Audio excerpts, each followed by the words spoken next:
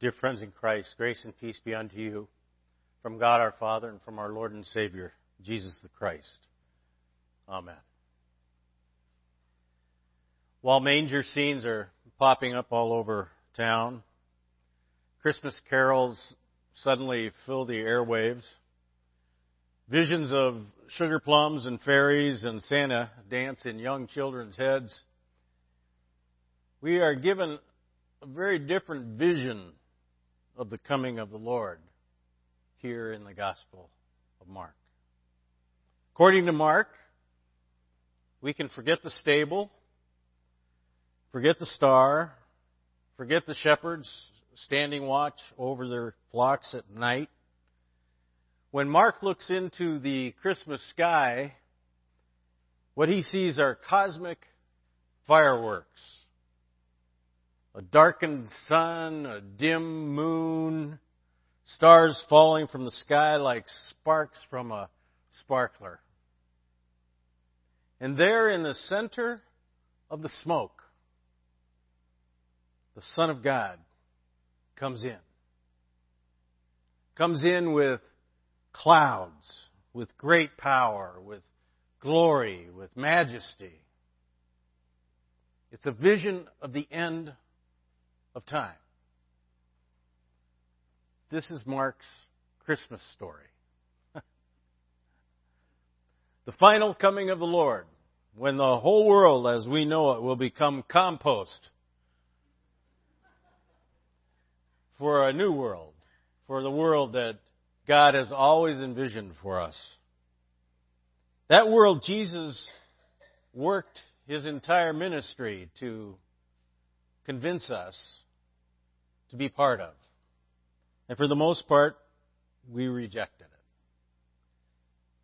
Like the prophets before Him, Jesus spent His entire ministry describing to us this new world, but it turned out to be too hard. More difficult than anybody had imagined. It involved way too much togetherness, for one thing. I mean, it wasn't just worshiping with other people, but actually a challenge to live with other people. A challenge for us universally to get along with one another, where peace kind of rules the day. Making decisions together. This new community was to be a world where people pooled their resources and they held each other accountable. And there was no permission to leave people out because they were too tall or too short or too brusque or too gushy or too left or too right. They didn't agree with you. We had no permission to leave them out because of that. The way Jesus described it, it was a world in which nothing could be taken for granted. God could be anywhere. God could be in anyone. I mean, look around you. God could be there. If you went to sleep even for 15 minutes, you might miss the important moment, the most important moment of your whole life. You might wake up to find God standing over you with suitcases in both hands, saying, "Where were you when I arrived?" The door was standing wide open. There were no lights on anywhere. I thought I told you to watch out for me. Verse 35 to 37 of the gospel text says this, "Therefore keep awake," Jesus says, "for you do not know when the master of the house will come. In the evening or at midnight or at cockcrow or dawn, or else he may find you asleep when he comes suddenly. And what I say to you, I say to everyone. Keep awake." It's the same word in the Greek that Jesus uses when in the Garden of Gethsemane he begs Peter and James and John who'd come along with him and pray with him. It's the same word he used when he urged them to stay awake, to hang with him while he prayed. He says, stay conscious. At least that. As hard as it is, as long as it takes, please don't go to sleep on me. Now, this is a hard saying for someone like myself who loves to sleep. G.K. Chesterton said, "Sleep is one of the surest signs of trust in God." Huh? Every day I wake up, I think, I made it. And I've had my years when I felt like I was trying to run the world by myself. And I had a hard time sleeping.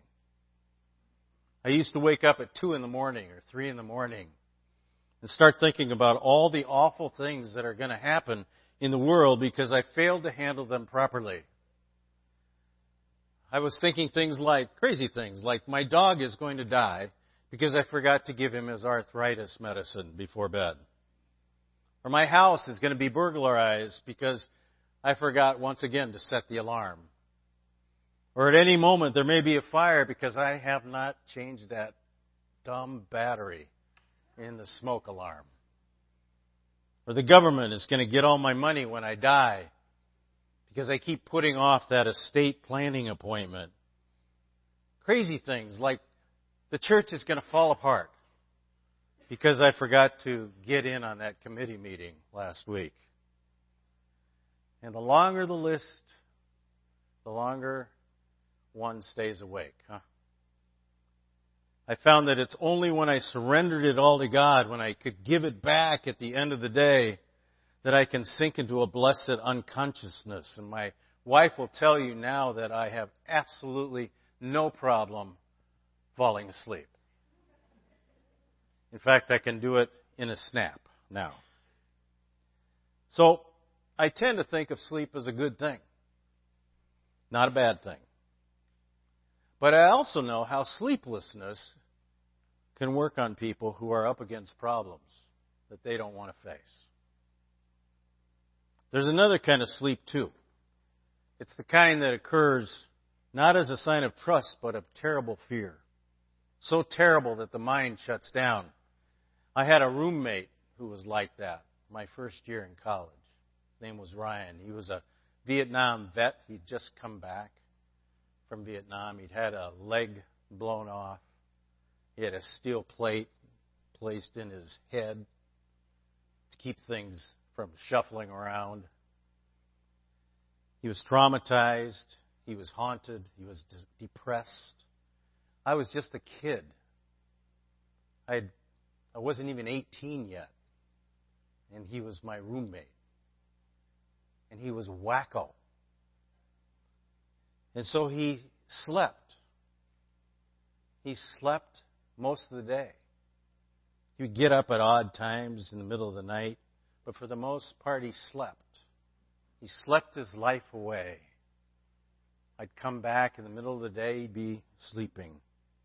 And he was not someone you wanted to wake up. One day, Ryan just disappeared.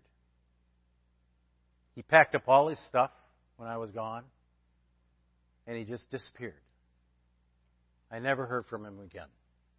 I have no idea what happened to him. If you've ever had anesthesia before surgery, you might know how that kind of sleep goes. First, there's a kind of static between your ears, and then the eyelids start to grow heavy. And then sleep comes, and the world goes away. And there's no pain, there's no dreams, just darkness and oblivion. Then there's another kind of sleeplessness that comes from boredom.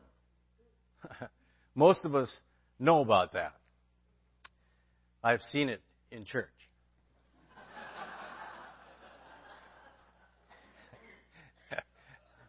Or, if we want to do a less controversial example of that, you've got a 2-hour wait for your flight, let's say.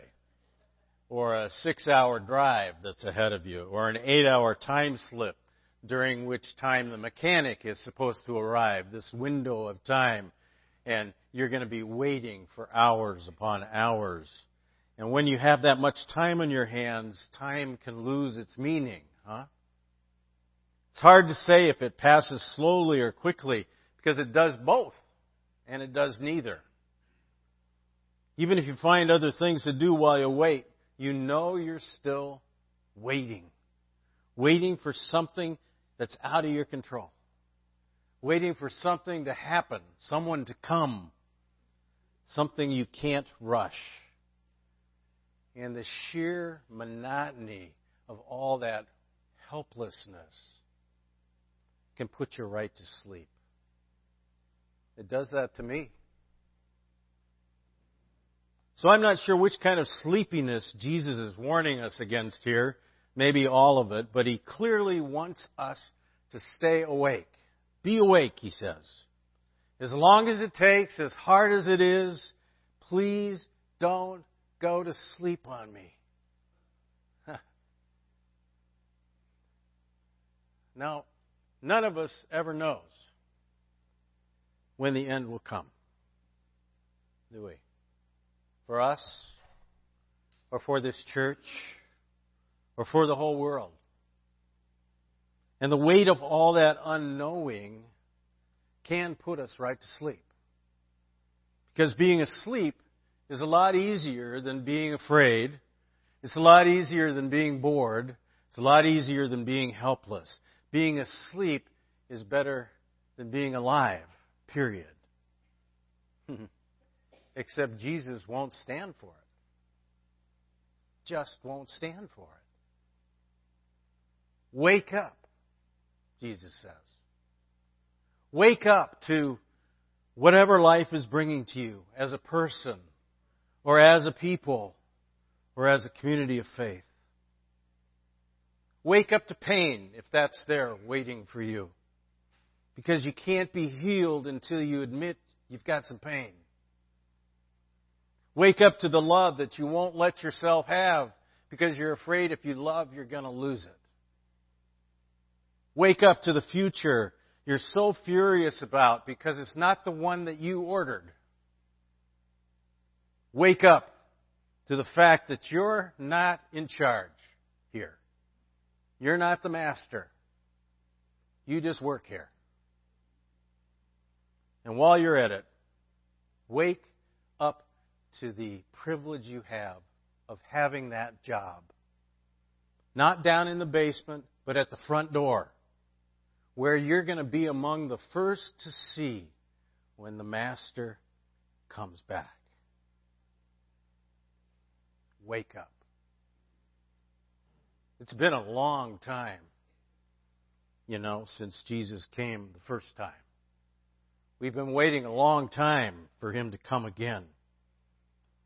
But how long is not really to be the issue for us.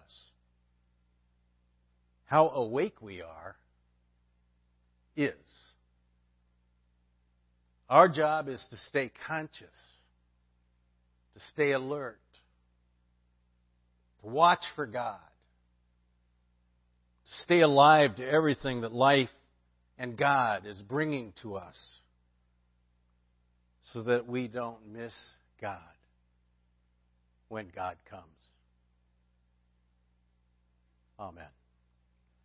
Glory be to you, Heavenly Father, through Christ our Lord, who with the Holy Spirit reigns eternally, one God, now and forever. Amen.